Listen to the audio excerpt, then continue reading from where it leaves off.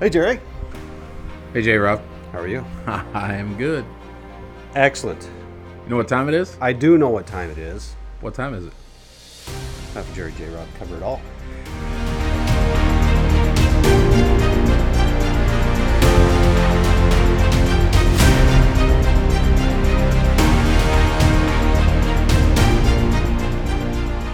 It is that time again, and I'm happy to be sitting here with a prize-winning, almost world-famous chili contender. J. Rob won first place today at the Main Street Baptist Church Chili Cook-Off. It's pretty phenomenal, Yes, by the way. it is a very prestigious award, Yes.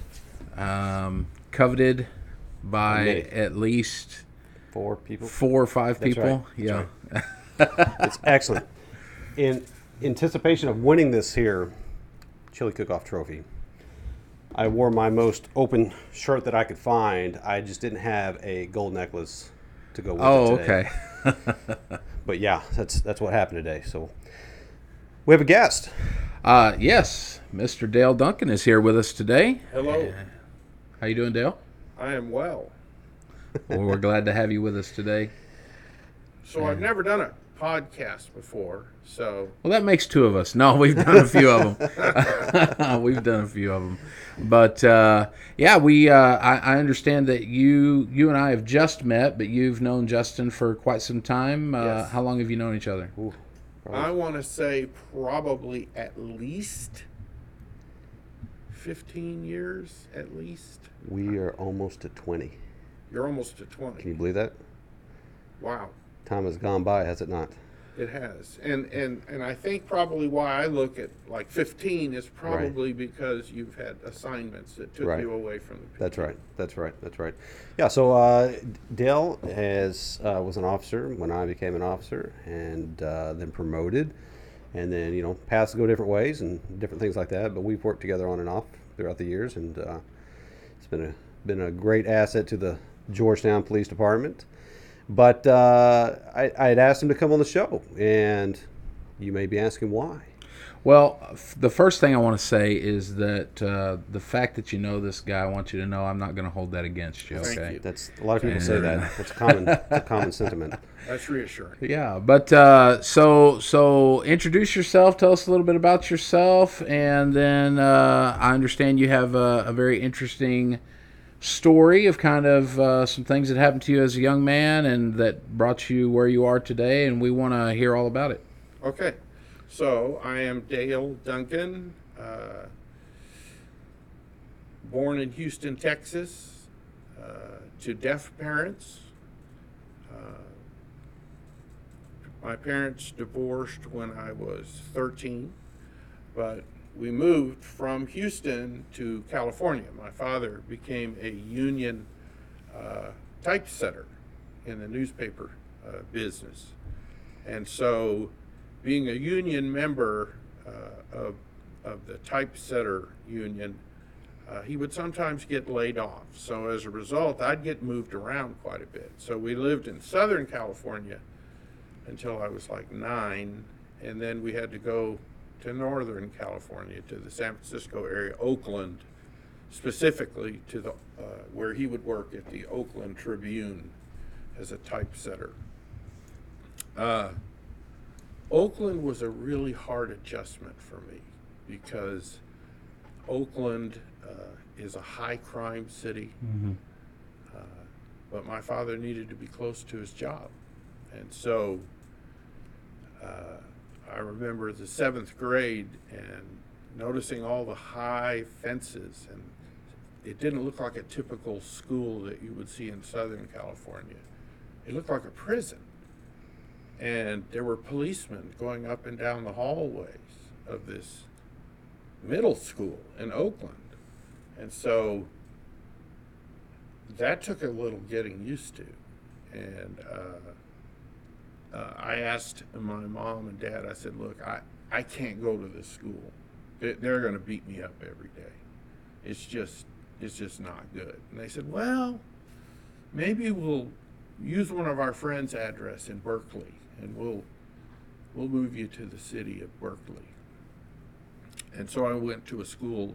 I finished middle school at Berkeley, which I can't even remember the name of the middle school, but it was much better there. It had actually moved from the Oakland area across the mountains to a community called Walnut Creek. So as I went into the 8th and 9th grade, I was in Walnut Creek. My parents, he did the long commute so that I could be in a safer community. And I have a sister that's 4 years younger than me, and so it was good for us to get to a safer area. So when we moved to Walnut Creek, we hadn't been there very long, and I had a neighbor that was a Hispanic family, neighbors, and their son, I didn't know it at the time. When you first move into an apartment complex, you want to be, friends. And Right. so I got to know him. His first name was Cliff. He had a Hispanic name. It's been so many years I don't even remember. But he was really, he befriended me. It was great. We both went to the same school. I think maybe he was a year, maybe even two, because he had been held back. But I didn't know how really aggressive he was until a short time later. There was some cute little girl in the complex, and she was kind of sweet on me, and I didn't know it was such a sensitive topic for him because he cared about this little girl. He was sweet on her. Apparently. And so I just wanted to be friends with everybody. It didn't matter. But apparently it mattered to him. So anyway, he comes to me one day early in the morning as we're going to school. And he says, Dale, let's skip. Let's stay home. I'm like, I've never done that before, but he goes, yeah, we'll take our lunch money, we'll go to the donut shop, we'll come over here, we'll watch TV. It'll be great. Well, he talked me into it. His apartment was right next to my apartment, and there were townhome style apartments. And we're walking back from the bus stop, and I run into my sister. And my sister's like, why didn't you get on the bus? And I'm telling her, hey, I'm going to stay home. Don't tell Mom and Dad. And so she's like, oh. I said, I'll give you these donuts. Just don't tell. So. And that bribe worked? The bribe, no, it didn't work at all. But for the moment it did. Yeah. Because she had to get on a bus, too, to go to her school.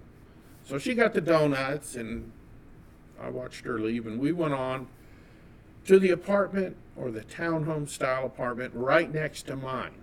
Remember, I have deaf parents. My mother's at home. My dad's at work at the Oakland Tribune. And it was really cool. I'm home. I'm not in class. It's the first time I've ever done it. And he says to me, I got to show you something. I'm like, okay. So he goes upstairs and he brings down a paper sack. But it wasn't too flimsy. It was kind of a firm, almost like cardboard. It was movable, and he brings it down to the coffee table and he takes it out, and it's a gun in a holster. I'm like, oh wow. He goes, yeah, it's my dad's. This is cool. So he takes it out of the holster, and there's bullets in the bag. He takes the bullets out and puts them down. And he starts dry firing. It's a .38 pistol. He's dry firing it, and I'm like, wow, that's really cool. The only experience I ever had with a handgun prior to that was my uncle here in Texas, who was a big firearms guy, and he'd take me to the range, and I spent the whole time going like this. So I didn't, I was just a kid. Right. And Cliff says to me, hey man, I'm going to put bullets in it. I said, look, Cliff, it's cool and all, but if you put bullets in that gun, I'm leaving. He puts them in anyway. One bullet, he puts it in there. closes it up. He's like messing around with the gun, and I'm like, I told you, I'm gonna leave. I don't like guns. I'm gonna leave. So he gets real aggressive with me. He's like, you're such a, lots of expletives, lots of Right. stuff. And I'm like, man, just stop. Put it away. No, I'm not going to do that. So his and I didn't know his personality prior to this, but he would go from cordial, friendly to evil. Just, it didn't take him long. He'd just rise up and be angry. And so he was in the angry mode. And I'm like, I'm leaving.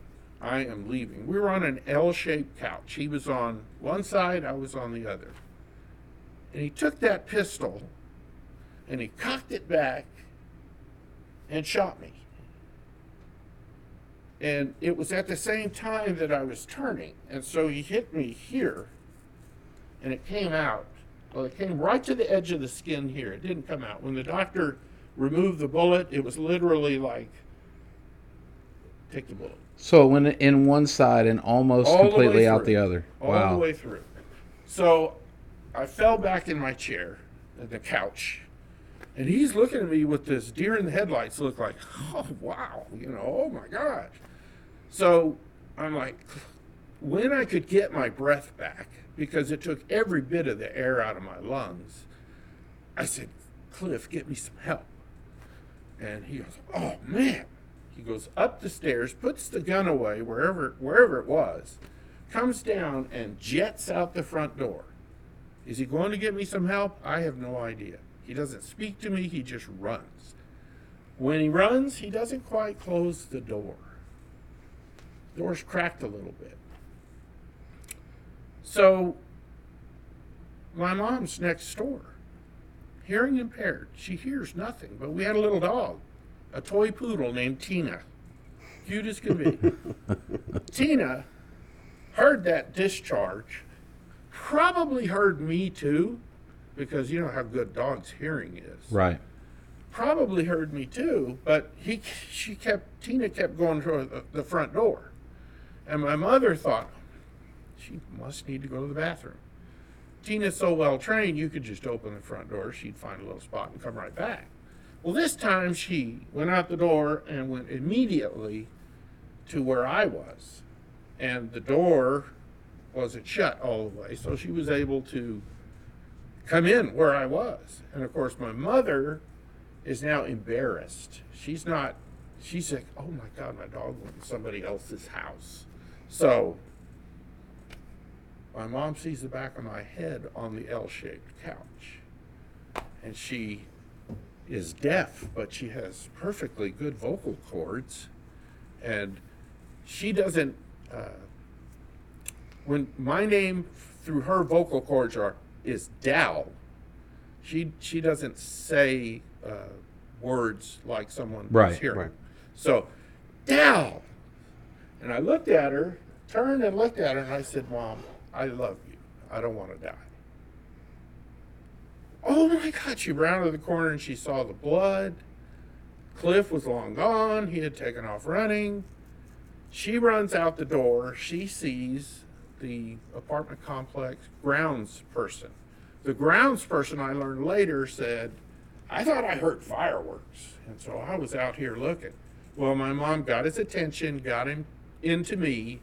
And of course, the rest was, call medical. Two detectives actually came there and got a minimal information from me and just spun on their heels and went looking for Cliff. And they actually found him. He was still running, still going. So my mom, myself, we got loaded into the ambulance. She forgot her purse, which had all the insurance stuff. She says, then wait. And she grabs her purse, and away we go to a hospital there in Walnut Creek called Kaiser. So I get there to the hospital. I stay awake the whole time. I'm talking to my mom in sign language. They rush me into the ER. They start taking X-rays. You know, literally, I'm on a bed, and this X-ray machine is. They're trying to find out where the bullet is, and rush me into surgery. So from the emergency room, I don't have a memory past what they were doing to me in the emergency room. I don't know whether they sedated me a little bit or what happened. But my mom, I guess she took a cab. I don't know the details, but she went and got my sister in the car, and then she came back with my sister to the hospital. I was in surgery for over 8 hours, and they would come out and give my mom periodic updates. You know, he's still with us, but it's 50-50. He'll either make it or he won't. So it did a tremendous amount of damage. It hit my liver, kidney, gallbladder, spleen, intestines, pretty much all the way through. Yeah. And so, as I'm in the hospital recovering, I kept unconscious for at least 3 days. So I remember seeing that, and I spent 2 weeks in ICU. I had to learn to walk again. I was probably at least a month laid out on a bed. 13 years old. You're basically laid up in the hospital for a month or more. Yeah. How long was your recovery in total? Well, when I left the hospital, I weighed 70 pounds. So and there was routine doctor visits, and the doctor told me, he said, if we don't get all of this stuff working right, there's a strong possibility that we're going to have to give you a colostomy. I didn't know what that was until he explained it to me, that I'll have bowel movements into a sac on my side. And I remember telling the doctor, if that's what it's going to be, I don't want to live. Right. So, but anyway, it didn't end up being that. Life went on. I did not want to be in California anymore at all. So from there, we came to Texas. All right. Where'd you land at? My grandmother's house in South Austin. Okay. Travis High School. So you moved to South Austin, living with your grandmother and going to school there. Seemed like a much better environment than where you came from. Yeah. And so now you're growing up. What year did you graduate high school? 76. 76. So you graduated high school before I was even born. You look good. He does look good. I wouldn't have guessed that you were that old. 63. Yeah. So, well, you don't look 63. You don't. well, you don't. that's a fine compliment. Thank you. And so tell us a little bit about what you do now. And let me ask you, did your experience as a young man have any weight in the decision to get in the field that you're in today? It's interesting that you say that, because I thought, what is it that Dale's good at? And what I was good at was sign language, because my parents were deaf. And so one of my first jobs out of high school was the Austin State Hospital Children's Psychiatric Unit as an aide. They got the sign language for free. I worked as an aide. And so there was a high turnover rate because they didn't pay well. The kids had a lot of problems. And so at that time that I got hired there was 4 deaf kids. 2 of them were girls, 2 of them were boys. And they were divided up into different areas of the psychiatric unit. And so they would call me in and say, hey, we're going to, I'll call her Helen.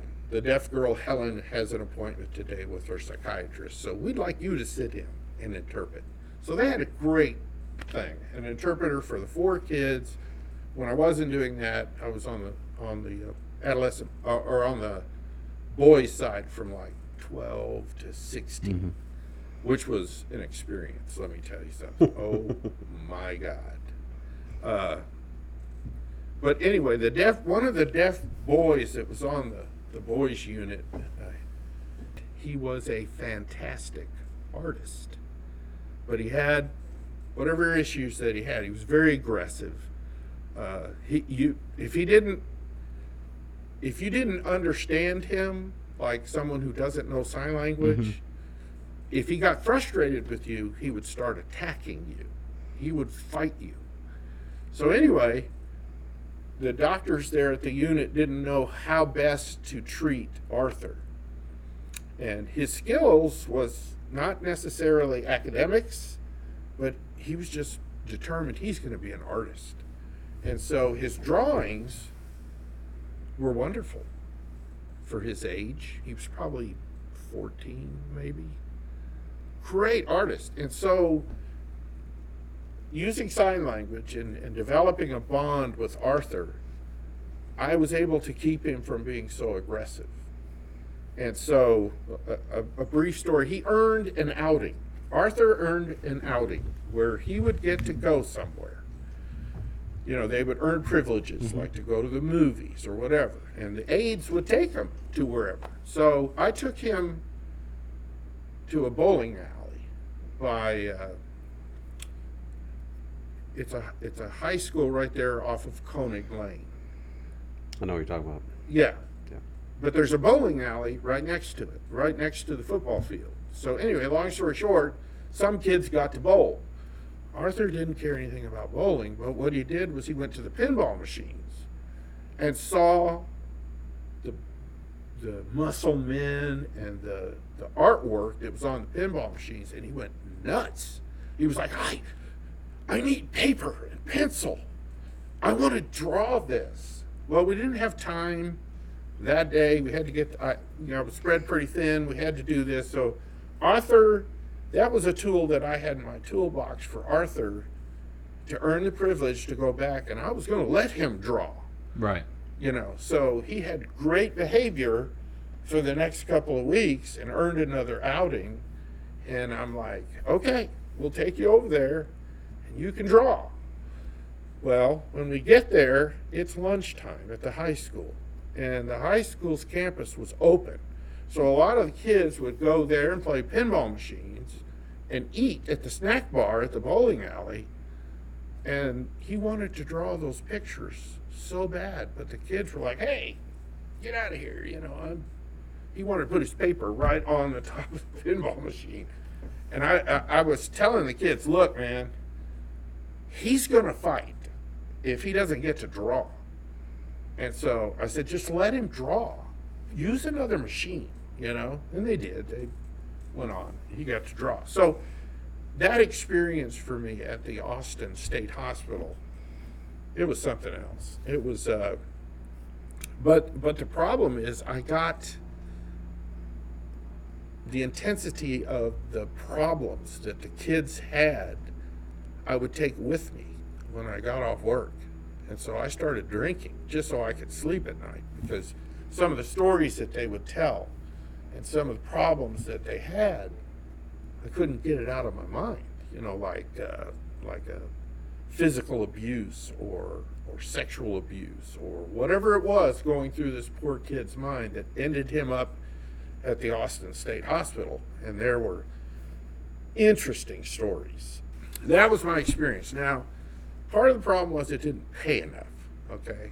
And so I thought I was John Travolta and Urban Cowboy. I had to go to Nickel Beer Night at the Silver Dollar and ride the Electric Bull. I thought I was all of that. So anyway, I needed to make more money. So my aunt worked at DPS, and she was a pretty well high-ranking DPS person in administration.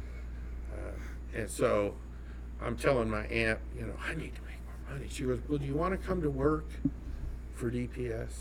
And I said, well, what could I do? Oh, well, I'll get you a job in the maintenance department. And so she actually got me a job. in the maintenance department. And I worked my way into being an assistant electrician and thought that that's what I was destined to be the rest of my adult career, was be an electrician's helper. And what age are you at this point? At this point, I started December 3rd, 1980, and I was 21. Okay. And so I'm working at DPS headquarters, an electrician's helper, and the head of data processing at that time down in the computer room was a big hunter. And I'm a big hunter too. My uncle and I would go to Colorado and hunt every year. And so this guy's name was Philip Bear.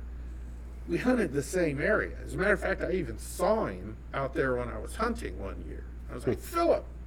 But anyway, so I knew Philip through me being an electrician's helper, doing work down in data processing. And he said, why don't you come to work for me? I said, I don't know anything about computers. I know how to hook them up. That's it. He said, we'll teach you. And so I went to work in data processing from the maintenance shop. Got a little bit of a raise, felt pretty good. I met my wife Fawn, and we got married January 24th of 81. And she was my bride for 33 years. But anyway, electrician's helper. Then I got moved over to data processing.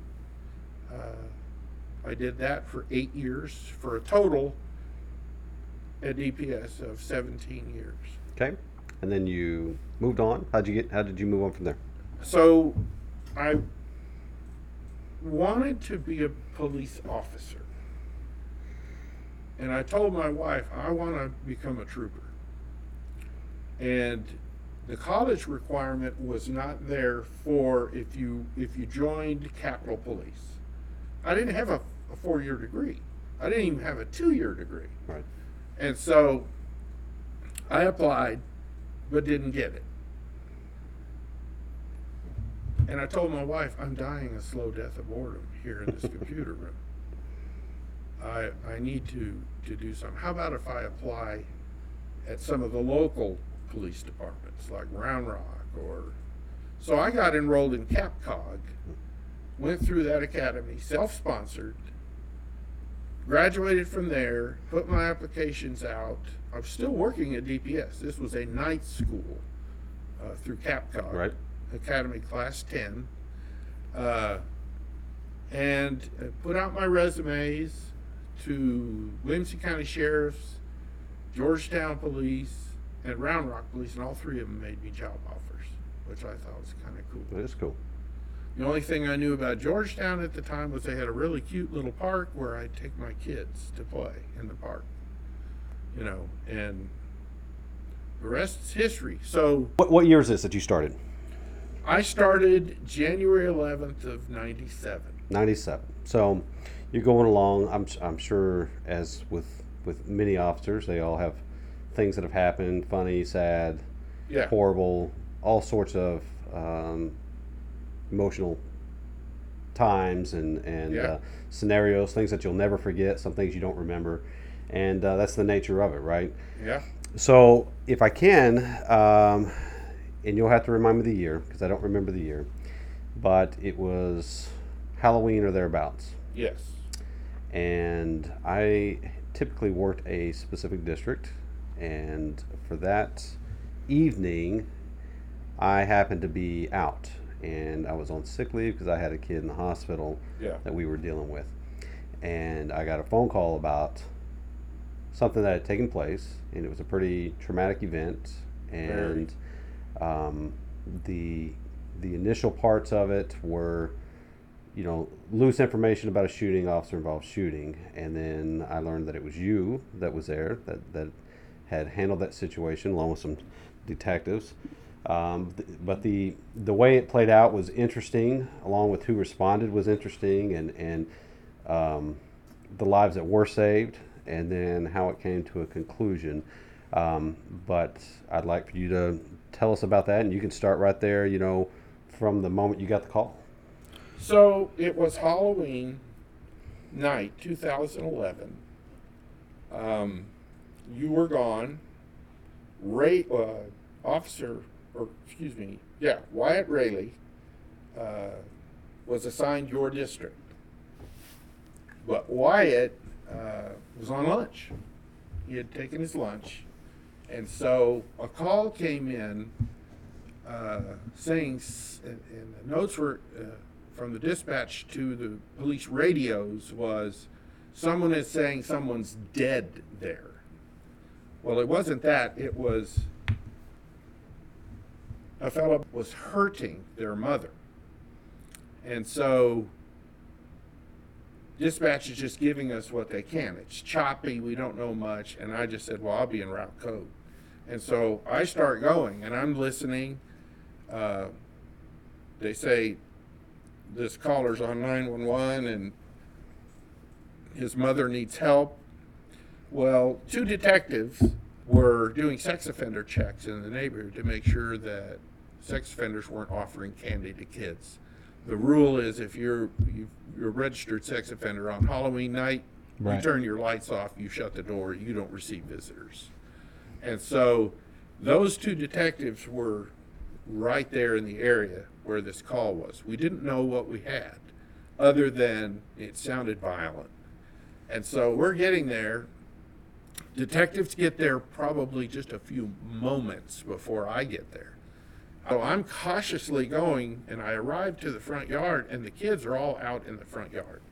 And they're crying, they're upset, and there's a teenage boy that's like 15, and one that's like 12, and then one that's like 8, and then there's a little tiny 2-year-old that they're controlling.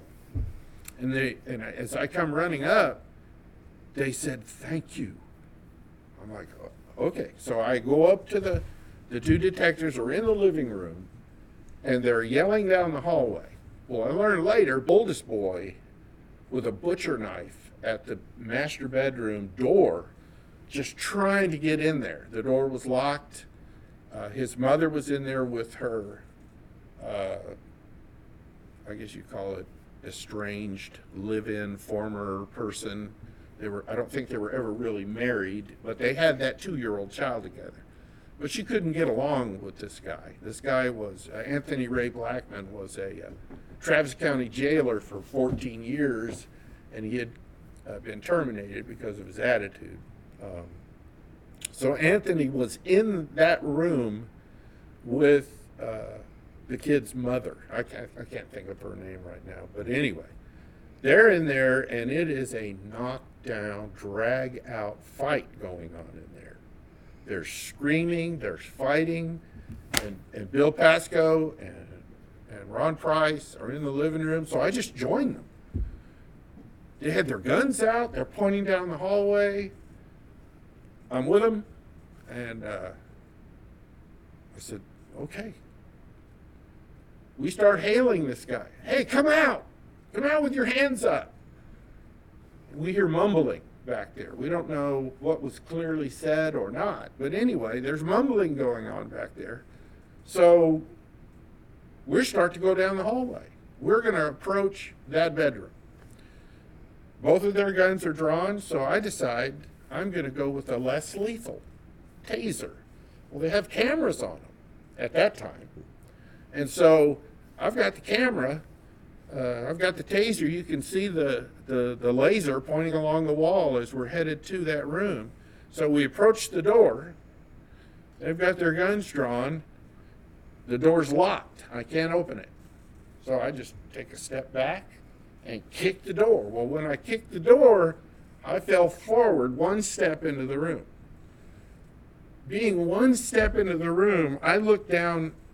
Literally right there is Anthony Ray Blackman, and he's got this woman with her own arm so tightly around her, she's being choked with her own arm, and she's nude. And I didn't see the gun at the time, but then as the door comes open, it swings open. He disengages from her. All he has is boxers on. He disengages from her and starts scooting on his on his butt, and he's firing a Glock into her chest. he just opens up and shoots her 14 times in rapid succession. Wow. And I had the taser in my hand, and it just discharged out of just fear. Just, ah. Detective Pascoe's to my right. Price is to my left. Detective Pascoe sends 3 rounds towards him. It is literally right at my ear level. He is pow, pow, pow. The guy's still scooting. So I realized I brought a taser to a gunfight at about that time, and so I just threw it, drew my weapon, and thought that I'd be the third one in. We're going to take care of business. It didn't happen. They stayed out. So this poor woman is right there in front of me, and the bad guy is to the left and around a little corner to the way the bathroom is to the bathroom, but there's a sink and a mirror, and that is before you go to the second part of that bathroom where there's a toilet and a bathtub. So he was around that corner. And so nobody's doing anything. It's just a few moments. I said, well, so I did this with my elbow to Bill, like, don't shoot me. I'm going to move forward. And so I start moving forward, and I start to pie that, and I see his feet. His feet are right there. So I realize his body's got to be right there. And so as I'm pieing, I'm firing. And I shot him 9 times. It was like in snapshots because I was so scared. And we'll talk about what your body does when you're afraid. Yeah. I was scared to death. So I get done firing my 9 rounds. He is a bloody mess. He is flat on his back. I literally holster up, and I have got to grab him and put handcuffs on him. The gun is now down. It's away from him. He's not holding it anymore. So I start handcuffing him and getting him in position. Bill Pascoe, by that time, has come in with me. And he's like, can you hear me? He's yelling to this guy. And he says, be careful, Dale. And so I take the gun, and we put it on a stand, on a dresser drawer over there. And so we get him handcuffed, and then I'm just a bloody mess after doing this. So I wash off my hands at the sink right there. And Bill is still trying to talk to this guy. And he finally answers Bill and Bill says, can you hear me? And he says, yes. But that's the last living thing that he said was yes. And so we turn to the victim, and I'm like, ma'am, I'm going to try to help you to breathe. She was too far gone. She was done. So after that had concluded, you've got these kids, you got a lot of chaos going on. That scene finally resolves itself. It finally gets under control, right? Then how did you feel the following days? How did you get through some of that? 'Cause that's usually a pretty hard thing for most people. Yeah, it really was. So from that point on, once the scene was secured, he was transported. He was already gone, but anyway, they transported him to a hospital. They would not, the emergency room physician who was on the phone with the medics said, no, bring him in. Right. So they brought him in. So anyway, they took myself, Bill, and Ron, kept us together, and said, we're going to take you to the PD. The department itself was very supportive. They didn't say, oh, you guys need to be a part. None of that. They were very supportive. I don't know, if it was a questionable shoot, how it would have been handled. Right. But I felt very supportive. The events of that night played like a broken record for me for 3 days. I couldn't sleep. It just kept going. Kept reliving it. Kept thinking, what could I have done differently? And if it weren't for my wife, I'd probably still be a mess.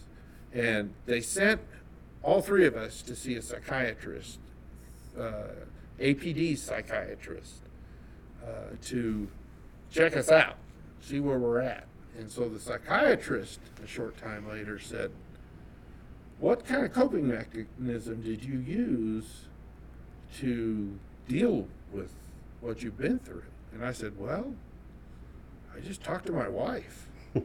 That was it. I couldn't talk about it to fellow officers." Right. They actually said, "You cannot discuss this with anybody except clergy, your wife, Right. your attorney. Those are the three. That's it." So she was pretty supportive and helped you through a lot of that. I know a lot of people wanted to come talk to you but weren't allowed to, and that's kind of how the nature of the beast goes. It's not set up very well to handle the mental part of it for a Yeah. follow-up. But you had a supportive wife, and she ended up having some medical issues later Yeah. on. And can you tell us a little bit about that? Yes, my dear wife, Fawn Marie Duncan, was diagnosed with a very rare ovarian cancer. Only 12 other cases of that particular type of ovarian cancer had ever been observed in the world. And when we went, we were actually there for the birth of our granddaughter. We were in New Mexico. She was in so much pain that I was going to take my wife over to the ER of the hospital where our granddaughter was being born because of the pain she had. She's like, "No, I'm just constipated. I'll be all right." Well, she wasn't all right. And so I was working nights at the time, and I go out in my backyard. My wife loved to work in the yard. That was something relaxing for her. So she was raking, and I come out the back door, and she goes, "Dale, you have to take me to the doctor." I said, "Okay." I thought it meant her primary care doctor. And so what ended up happening was she said, "No, take me to the emergency room." So I took her there, and at St. David's here in Georgetown, and they took her back for a x-ray, and they found a tumor, a very large tumor on her ovaries that was the size of a football. And so from there, we stayed within the St. David's Hospital group and saw a specialist in the area of cancer and gynecological areas specifically. And this doctor was really wonderful. He said, "We're going to do the surgery, we're going to take the tumor, and it should be okay." That's what I thought. Well, it wasn't okay, because he sent some samples of the tumor itself to not MD Anderson, but the Mayo Clinic up in like a northern state like Minnesota or something like that. The Mayo Clinic sent the results back and said, "This is extremely rare." And so the doctor saw us, and the doctor said, "Look, I don't even know how to treat this type of cancer. Would you mind if we reach out to a group of cancer doctors about this?" And of course we said, "Yeah, talk to whoever you need. This is serious." And he said, "Yeah." So what ended up happening is he came up with a kind of a cocktail of different chemicals to treat her, chemotherapy wise. And he told us, even then, back then, he said, "Look, this is so caustic that I'm putting in her veins." They had to get a report. They said, "This is so caustic that we actually have to treat her veins before we put this in." And so they used some sort of pre-treatment IV, and then the chemicals itself. And she underwent that chemo for quite a while. She got to ring the bells, when your chemo was done, but it wasn't done. The cancer wasn't done. It just took off even more aggressively after she stopped that regimen. And it's funny because I asked her, it's not funny, but it's interesting that I asked her because the doctor flat out told her, you have a year. And I said to her, what's on your bucket list? What would you like to do? She said, I'd like to see the whales. Well, whale watching tours, they offer those. That's great. So I talked to Evelyn McLean. At that time, she was, I guess, a lieutenant, maybe a captain. I don't know. No, I think she was a lieutenant then. She got promoted. But I talked to Evelyn, and Evelyn McLean is one of those, she's really a good Christian, but she really stepped up. She goes, we're going to have a fundraiser so that she can see the whales. And we're going to have a pancake breakfast. Did you? We did. Yep. Yeah. So we had this pancake breakfast at Applebee's, and I thought to myself, oh my God, we're not going to raise any money. This is not. We filled and emptied Applebee's 3 times. Wow. At the end of that day, they just put this pile of money in my hand. And I said, we're going to the travel agent. Told him what we wanted. We wanted to take a cruise that would take us to the whales, you know. And so she found Princess Cruises, and we took a Princess Cruise out of Seattle. All the airfare, there was enough money to do everything. Where we even had a balcony room, you know. There you go. So we did the cruise all the way and went into Ketchikan, then Juneau, then Skagway, and then we came back into Victoria, Canada. But when we were in Juneau, it's an interesting story, but Juneau had the whale watching cruise. And so it's a different boat. So you take a bus over to the excursion, which is whale watching. You get on this smaller boat. It pulls away from the dock. People are excited. They're going to see whales. And the captain of the boat says, he through the intercom, welcome. Under federal law, we cannot harass the whales. We have to stay at least 100 yards away. Oh, yeah. And so they're protected. And so we thought to ourselves, okay. So How are you supposed to see whales 100 yards away? Yeah, so she's sitting at the edge of the boat. 5 of the biggest whales. It's almost like, do you want to see the whales? Yeah. They came up beside the boat so close that you could smell their breath. Oh, wow. Okay? And they come up and then they collapse back down into the water. She was thrilled. She was so happy. She got to see the whales. Yeah. And so, but that was our trip. We saw some glaciers, the Mendenhall Glacier in Juneau, Alaska. We, it was really good for her. So we're starting to run a little short on time. Okay. So you guys came back. Unfortunately, the inevitable took place. So what kind of got you through some of that? Well, I don't think you ever get over it or get completely through it. After about 6 months or so, I tried doing dating things, and it was just, I hadn't really been out in the bar scene or chasing women scene since John Travolta was the urban cowboy. Right. And so it was completely different.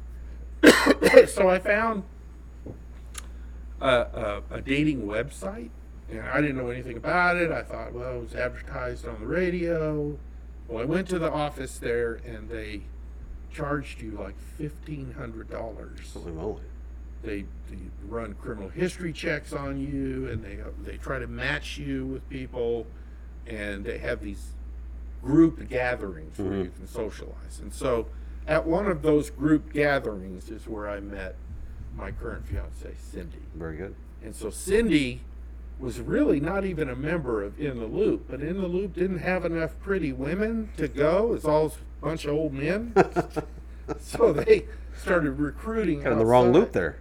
Yeah, it wasn't a good loop at first. So, but anyway, Cindy was there, and she was pretty much the prettiest girl in the room, and I just had to go talk to her. Okay. And All right. the rest is history. Rest is history. So, with all that said, you've had a lot of turmoil in life. You've had a lot of things that have come up, a lot of extreme circumstance. What would you tell somebody that's been through something like that? Through the loss of a life Anything, partner? loss, tragedy. What has kind of helped you? Well, I think what was a coping mechanism for me was my children, my daughters. I have two daughters. They're 11 months apart. And then the grandchildren. My children rallied around me. So family. And remember, they took it hard too. Right. So we just spent time together. We Right. just do that. And for me, excuse me, I just work. Yeah. Go to work. I had a supportive agency. Yeah.